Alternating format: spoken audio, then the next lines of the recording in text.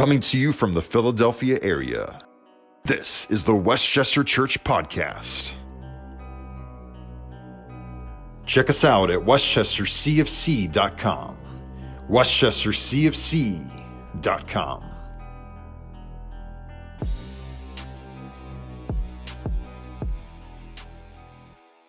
I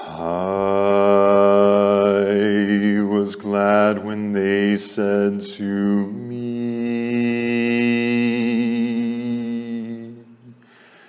"Let us go to the house of the Lord."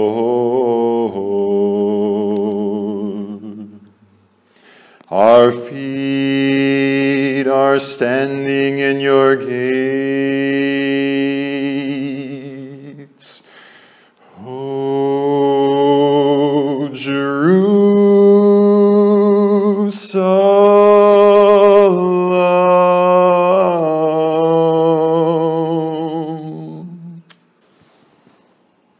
The words that David had composed in Psalm 122. It was one of the songs of ascent that the Israelites sang every year as they ascended the high and lofty hill and they entered into Jerusalem at the time of the feast.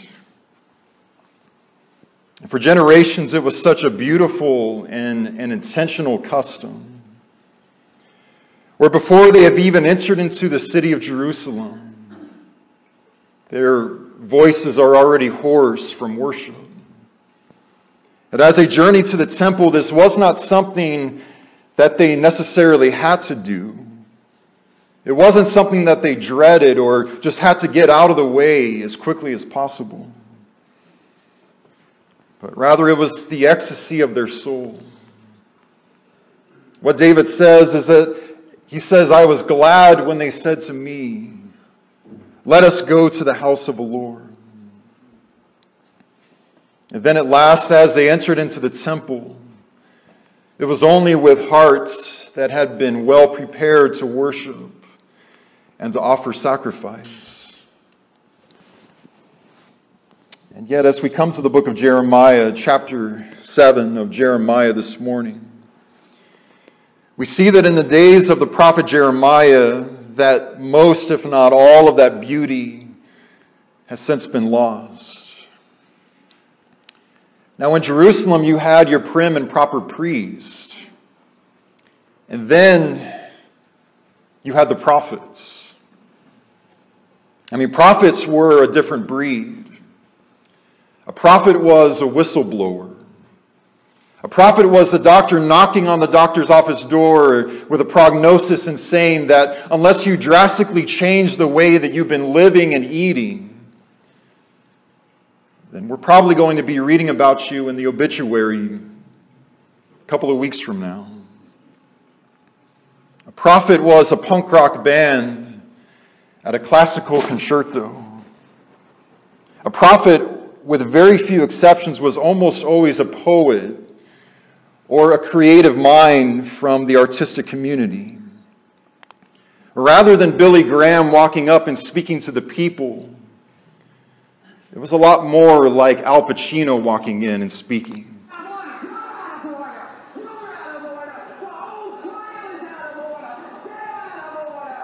If I were the man I was 5 years ago, I'd take a flamethrower to this place.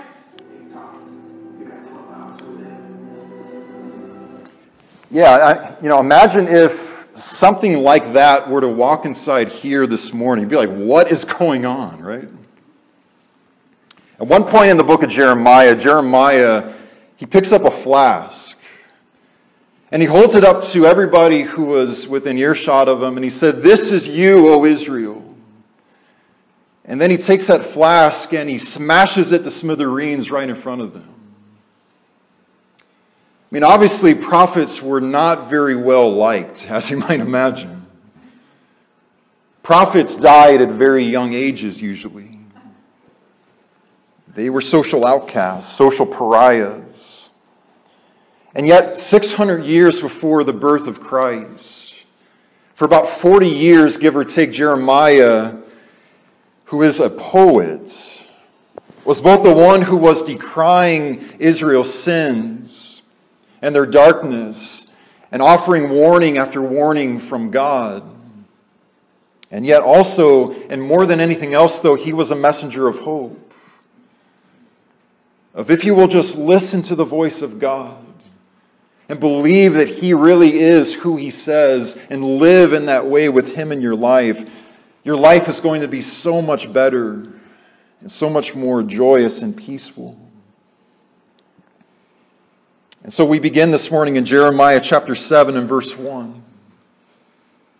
And so the word that came to Jeremiah from the Lord, stand in the gate of the Lord's house and proclaim this word there and say, hear the word of the Lord, all of you men of Judah who enter these gates in order to worship the Lord.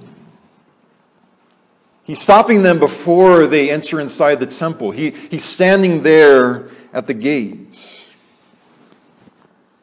Now, it's very possible that this is happening during one of the feasts, perhaps a Passover time, where you got everybody there all at once. And everybody who is approaching that temple firmly believes and fancies themselves as a true worshiper of Yahweh. So just imagine it. It is Passover time in Jerusalem. We're standing in front of Solomon's temple. Everybody who we know and everyone who we love the most is there with us. From off in the distance, you can hear the bleating sound of sacrificial animals being brought in. In our nostrils, we can smell the sweet aroma of burnt incense. And what registers in our mind is that worship is about to take place. And there's this element of thrill, of anticipation. Sacrifices are about to be offered as we draw near to the Lord together. And yet on this particular day, though, it's just a different feeling in the air. God tells Jeremiah to stand at the gate, and there at the gate proclaim this message to the people. It would kind of be like if we arrived here this morning and Walter was barricading himself in front of the back entranceway. Walter was not letting anybody enter inside our worship building. We're all standing outside in the parking lot all together. And then Walter begins to speak, not out of a pulpit, but he begins to proclaim to us God's words in the parking lot. And so Jeremiah was stopping them before they came inside God's temple. And in the message that he decries to the nation from the throne of heaven, I mean, there is so much that is revealed to us about what church attendance is and what worship attendance is not. So Jeremiah, through the words of God, says to the people, thus says the Lord, the God of hosts, the God of Israel, amend your ways and amend your deeds, and then I will let you dwell in this place. Do not trust in these deceptive words. This is the temple of the Lord, the temple of the Lord, the temple of the Lord. And so we see that they were very persistent in coming to the temple. They were very religious people. And yet somewhere along the way, though, I don't know when, but somewhere along the way, they began thinking that just because they were the Israelites, and just because they took time out of their busy lives to come to Jerusalem, and just because they had entered into the gates and were standing in the concourses of the temple, that somehow that their mere temple attendance and that their mere ancestry in and of itself was their express way to salvation. And that God was automatically pleased and that he's going to automatically accept their worship no matter what. Amend your ways, God says, and I will let you dwell in this place. What is God saying? He's saying that all of this, the worship and the sacrifice and the temple itself, this is not a foregone conclusion. This is not something that one is entitled to. But rather what he's showing them is that drawing near along with those of like mind is a privilege. It is a sacred experience, one which is demanding reverence and awe. Spiritually and metaphorically speaking, it means that we are walking upon holy ground. And if it isn't, well, God's about to give them a prognosis that this nice, huge temple can be taken away just like that.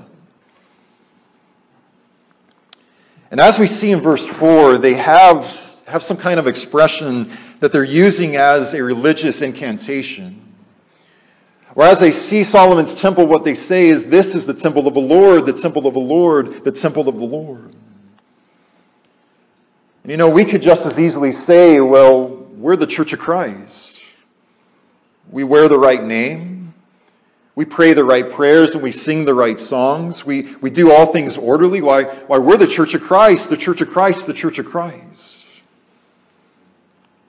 And you and I can go away feeling very good about ourselves, constantly saying on the first day of every day of the week, we are the Lord's people. I mean, what we're doing this morning is so beautiful and it's so vitally important. As we commune together here in this place and those who have tuned in this morning, this is so just indescribably beautiful. And yet what God has always wanted so much more than even all of this, as wonderful as it is our hearts and our faithfulness as we do these things.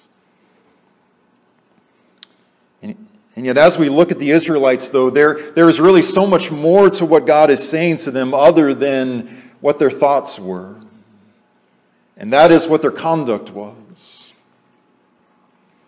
And that's because they had perfect attendance in the temple and in the synagogue and at the feast. But they were no-shows at the most important worship service of all, which is their everyday lives. I mean, who they were on Friday night, how they conducted themselves at home behind closed doors, what they instilled in the minds and in the spirits and in the imaginations of their children, how they treated their fellow man, and especially what their affinity was for the ways of God. And so Jeremiah continues in verse 5, and he says, "For if you truly amend your ways and your deeds, if you truly execute justice one with another, if you do not oppress the sojourner or the fatherless or the widow, or shed innocent blood in this place, and if you do not go after other gods to your own harm," notice God says, if you live in this way, then I will let you dwell in this place, in the land that I gave of old to your fathers forever. And yet then God gives us a very graphic glimpse into their spirit, though. He says, "But behold, you trust in deceptive words to no avail. And so will you steal, murder, commit adultery, swear falsely, make offering to Baal, and go after other gods that you have not known, and then come and stand before me in this house, which is called by my name, and say that we are delivered, only to go on doing all of these abominations?" And so God pulls the veil back and he gives us a very honest and a very accurate look into the nation's heart. We see the gross injustice festering. We see how they were mistreating the most vulnerable people in their own society. In verse 9, what we see is how they are blatantly spitting on the Ten Commandments and treading underfoot the covenant that they made with God as a nation. We see that idols have come into their homes. and that God is no longer the only God who they're worshiping, but they're worshiping many gods. Close to the end of this chapter, God uses a phrase, burn your sons and daughters in the fire. And what this means is that they were sacrificing their children. They were killing their sons and daughters in a furnace, dropping them inside a fiery furnace, worshiping a foreign god called Molech. I mean, they were proudly and deliberately living this hellishly, only to come running to the temple on Saturday morning singing, I was glad when they said to me, let us go to the house of the Lord. I mean, they were there. They never missed a synagogue or a temple service. But God can see that He is, again, no longer the love of Jerusalem's heart. God to them has now become a pushover. He was a lucky rabbit's foot, a cosmic superstition. Worship had become nothing to them other than an attachment to a religious palace and to the God who they believed lived inside of that temple. They had become a very dark and a very corrupt nation. And now the song of ascent in the ears of God has now become a song of lament. Where in verse 11, God says, has this house, which is called by my name, become a den of robbers in your eyes? Behold, God says, I myself have seen it. As you might imagine, what a robber's den was in this age was a place where criminals would go after they had committed crimes. So they would jump somebody out in the wilderness, they would beat them an inch from their life, and then they would go running back to the robber's cave where they would count all the money that they stole, all of the jewels and the valuables that they had seized from another person's hand. And they would just hide there until the next crime, and then they would commit more crimes and go running back to the cave and hide and count what they had pillaged. God is looking at His people and saying, this is what you are treating my dwelling place as. You have desecrated my temple and you have made it a robber's den where all week long you were committing spiritual crimes. You're breaking commandments intentionally and proudly. You are practicing injustice in the world. And then you come running inside my holy temple thinking that as long as I pass the state lines, then, well, God is out of His jurisdiction and He has to say that I am a son and a daughter of God. And yet as I read this, though, I am so alarmed by this. And that's because just like they were, you and I are also bombarded and surrounded by the idolatry of our world, of our society that does not know Jesus. We may not be tempted to drop infants in fiery furnaces. We may not have a block of wood that we're bowing down before in our living room, but every single day we have commercials coming into our houses saying that all the things God has given you is not enough. You need more and more and more and more and more. I think that is one of the foremost American gods, the God of more, isn't it? We are bombarded by the snares of unlimited lust, instantly one click away if we should want it. We are surrounded by the enticements of materialism, by the nationalism that seduces us to be Americans first and Christians last.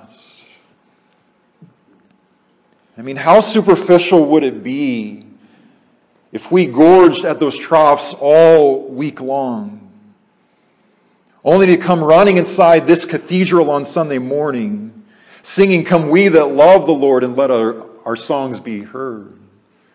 Singing, "This world is not my home, I'm just passing through." Singing, "All to Jesus I surrender." When all week long we haven't surrendered anything. We're living as if this world is very much, in fact, our home.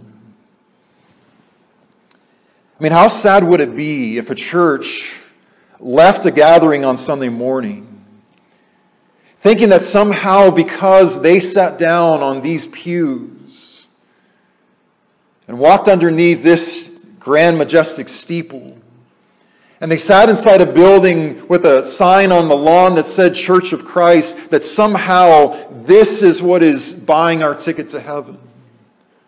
That this is what is saying that this is what makes us children of God.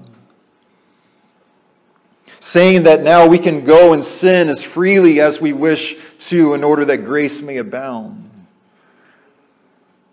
And this is precisely what is going on in Jeremiah's time. I can look back at years in my life where that was very much a description of me on certain weeks. And lastly, what God says to his people is, go to Shiloh. Go to Shiloh. And to us, Shiloh is just the name of some obscure city. And yet in the ears of everybody who Jeremiah is addressing through God, they knew exactly what Shiloh was. So God says through Jeremiah in verse 12, he says, go now to my place that was in Shiloh, where I made my name dwell at first, and see what I did to it because of the evil of my people Israel. And now because you have done all of these things, declares the Lord, and when I spoke to you persistently, but you did not listen, and when I called you, but you did not answer, therefore I will do to the house that is called by my name, and in which you trust, and to the place that I gave to you and to your forefathers. And long before they ever raised up a temple in Jerusalem, Shiloh, once upon a time, was the place where worship happens. Shiloh is about 20 miles north of Jerusalem. At one time, the Ark of the Covenant had been there. We could very well imagine people going in and out saying, this is the tabernacle of the Lord, the tabernacle of the Lord, the tabernacle of the Lord. But where is Shiloh now, he's asking them. What is God saying? He's saying that I want you to go to the place that was, notice in the past tense, that was where they used to worship me, and see what it looks like now. Every last one of them knew, Shiloh fell a long, long time ago. If they had in fact returned, they would have seen that how the Ark of the Covenant is gone. And the tabernacle is no more. It's just a desolate ghost town out in the middle of nowhere that's become a religious cemetery. And so all throughout the book of Jeremiah, what Jeremiah is doing for 40 years is he's issuing warning after warning after warning that captivity is coming. That captivity is going to come. He promises blessing after blessing after blessing of all the beautiful things God would have done in their lives if he would have been the only God who they had worshipped. And yet in chapter 26, though, and in verse 8, God once again has Jeremiah stand at the gate and speak to the people, but this is the response that they made. Where it says, and when Jeremiah had finished speaking all that the Lord had commanded him to speak to the people, then the priests and the prophets and all the people laid hold of Jeremiah, saying, you shall die. I told you guys prophets were not well liked. And as history so tragically attests to, in the year 587, 586 BC, we see the book of Jeremiah come to its close with the invasion of Jerusalem. This very same temple, the temple of the Lord, that one, it's burned and it's desecrated to the ground. And everybody who survives is exiled 1,000 miles to Iraq. And as the book of Jeremiah ends and it dissolves into the book of Lamentations, Jeremiah finds himself sitting in the gutters of an empty and a desolate street where the blood of his countrymen runs at his feet.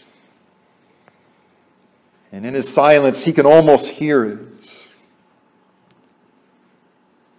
He can almost hear the songs. I was glad when they said to me, let us go to the house of the Lord. This is the temple of the Lord, the temple of the Lord, the temple of the Lord. I will enter his gates with thanksgiving in my heart, and I will enter his courts with praise. It was nothing but eerie echoes in the wind of a barren wasteland. The ghost of a worship that was nothing more than a superficial formality. It was all gone. And now Jerusalem is the new Shiloh. Their worship was rejected. Even though they observed all of the right days, even though they sang all the right songs and prayed all the right prayers, and they fasted and they tithed and they offered sacrifices as the 19th generation of those who had perfect temple and synagogue attendance. They emphasized attendance rather than attitude. They prioritized ritual rather than righteousness, ceremony rather than conviction, formality rather than faithfulness, the externals rather than the internals. And the lesson reverberating to every generation of Jewish people as well as in the church itself of today, and every generation that ever will live, is that all of this is a privilege. All of this is one enormous and noisy and expensive waste of time if our everyday lives are not a worship service to the Lord. Amen. As we close this morning, there are at least 104 times that we will gather together as the church, whether in this auditorium or on GoToMeeting or wherever it is that we are coming together. And so I just want to say that whenever we assemble together, whenever we pray the prayers and we sing the songs and we eat the bread and we drink the cup, it would do us so well if just before we entered inside this auditorium, or just before we had gotten on the GoToMeeting call before Wednesday night class, or whatever it is that we're doing in Jesus' name, we just stop for just one extra moment and we stand at the gates, or we stand in the parking lot, or we sit in our car, and we make ourselves aware that as much of a blessing as it is, my attendance in this building is not what is saving my soul. In fact, one day, I don't know when, but one day it's going to go the way of Shiloh. It might be 20 years from now, it might be 500 years from now, but one day, as impossible as it is to believe, this is going to be a barren wasteland. And yet living a life of love and obedience and mercy and compassion in the name of Jesus Christ, that is forever and ever and ever. And then as we stand at the gate just before we go inside, what we think in our minds is that this is not some annoying obligation. It's not something that I just have to rush through at all costs, but rather this is a privilege. This is a sacred experience. I mean, this is time well spent this morning. And I savor every single moment that I have with you as we do this, whenever we do this. And yet, how awesome would it be if tomorrow morning, as we wake up, and as we're going out back into the world, if the song in our souls and the melody of our spirits His eye was glad when they said to me, let us be the house of the Lord. Our feet are standing in your gates, O Jesus Christ.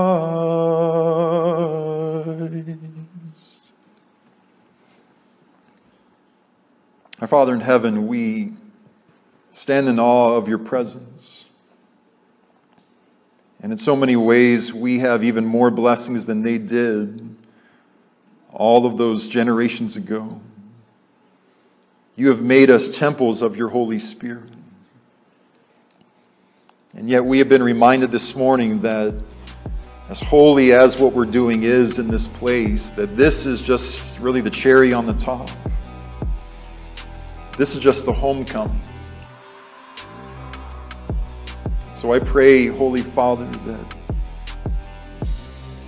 we can leave church this morning and that we can remain in church all week long, in our homes, at our job sites, everywhere that we go. Let us never leave church. Let our lives be one never-ending, perpetual worship service to the Lord.